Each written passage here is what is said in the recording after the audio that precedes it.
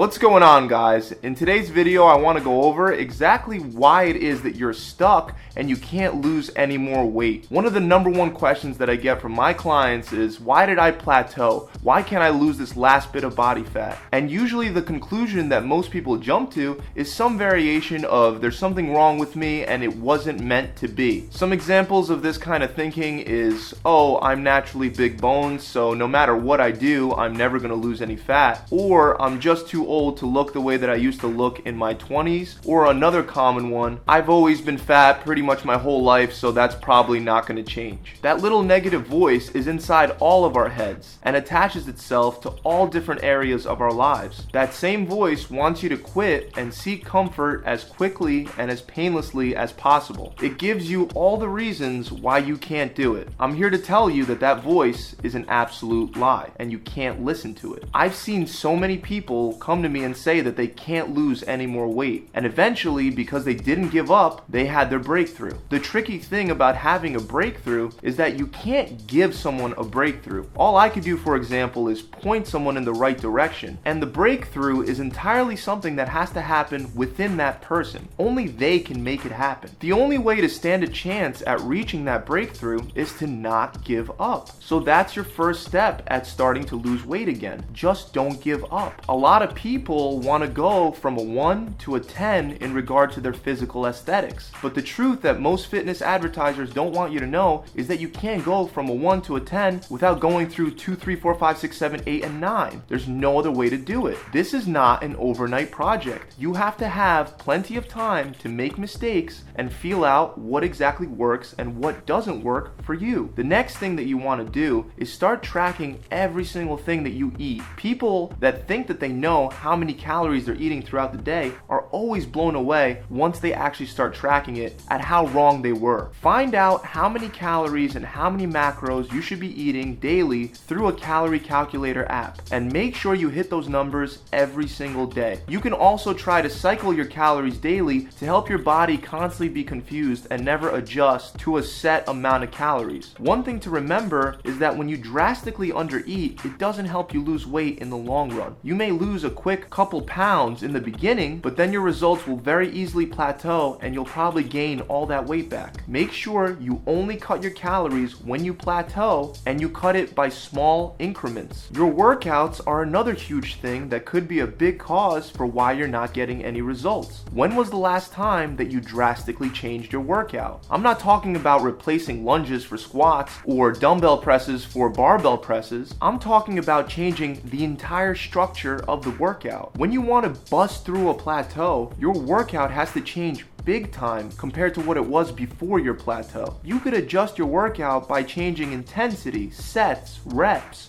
rep tempo, duration, and time under tension. You can also throw in drop sets, supersets, and even giant sets. There are really a lot of ways that you could change your workout to break through a plateau, but the point is that it has to change drastically to really shock your body. Now, if you're exercising and tracking what you eat and you're still not losing any weight, the problem may lie in your hormones rather than what you're actually doing. There are a ton of hormones that could block our body's ability to lose weight, and they're mostly released when we're stressed. Cortisol is one of the main hormones that will prevent us from losing weight and is released when our body is under heavy amounts of stress from a number of different things, including lack of sleep, too much exercise, eating the wrong foods, and situations in our lives that cause us to worry a lot. There are a lot of other hormones that can affect weight loss, like testosterone, estrogen, progesterone, ghrelin, leptin, and the list just goes on and on. Rather than confusing you and going into all the technicalities of your hormones, I'd rather just get straight to the point and tell you what you can do to balance them out. First, and most importantly, start with your diet. Identify not only what you're allergic to, but also what you're sensitive to. Some people have sensitivities to gluten, dairy, nuts, lectins found in grains, and all kinds of other things. Different people have trouble digesting different things, and when we eat these things that our bodies have trouble digesting, our bodies become stressed out and cortisol is released.